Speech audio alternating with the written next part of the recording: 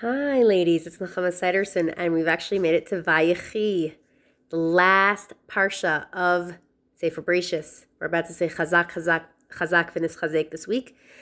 This is the Parsha where Yaakov dies. Yosef also dies at the end of the Parsha.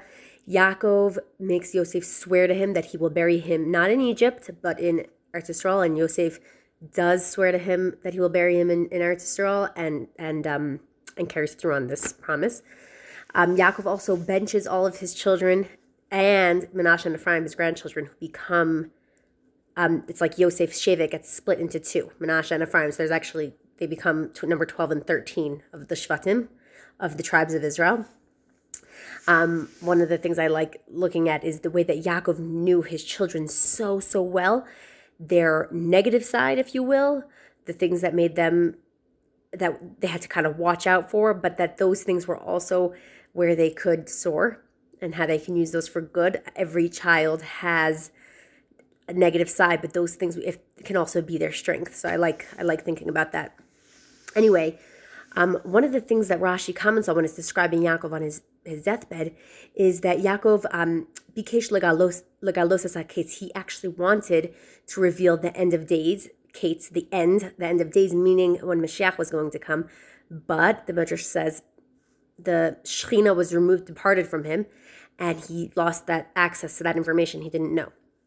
So Rabbi Fishel Schachter comments on this. He says, what's going on here? So first of all, we interpret that as Kate's as the end of days, meaning Mashiach. He wanted to let them know when Mashiach was going to come. But it could be that it wasn't just that. Maybe in addition to that, Yaakov foresaw that the 400 years that Klal Yisrael was destined to spend exiled in Egypt was actually going to be reduced 190 years, and they were only going to be there for a total of 210. And he wanted to let them know this, that prophecy of 400 years is not going to actually be true. You'll only be there for 210, my children, and I want to tell you that. But the Shechina did not want him to know this, and so the Shechina left. Why?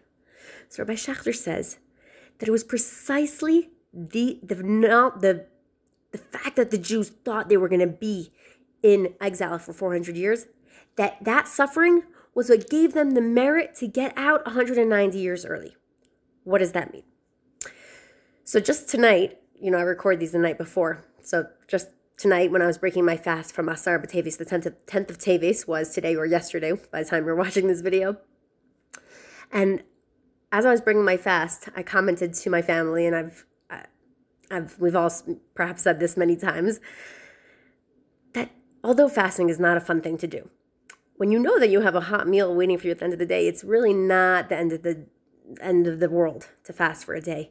So imagine all those people in war times or in times of crazy poverty or whatever, where they were fasting for a day and they literally did not know when their next bite of food was going to come. It's a whole different ballgame.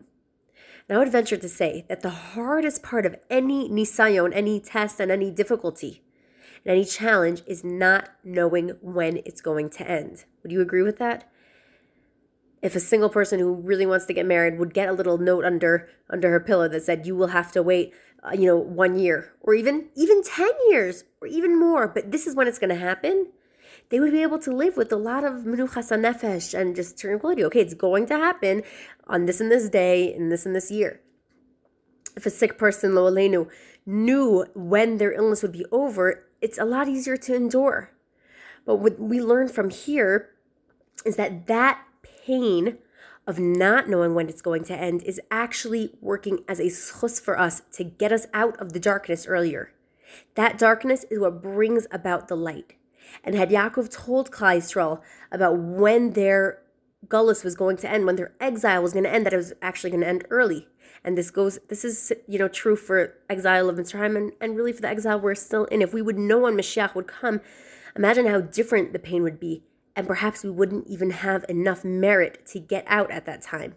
It is precisely this suffering of not knowing when this exile is going to end that is going to bring the light of Geula.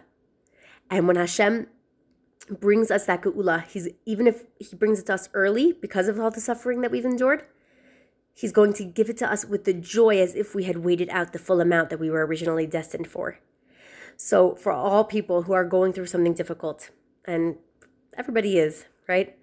In some form or another, please know that Hashem is taking into account every ounce of the pain, including the weight and not knowing when this is going to end. It's all going into a file. It's all being recorded. And Be'ezras Hashem, with our tefillos, Hashem will take us out of the gullus, out of whatever pain we're in, very soon, sooner than we had thought. Have a beautiful Shabbos. Thanks for listening.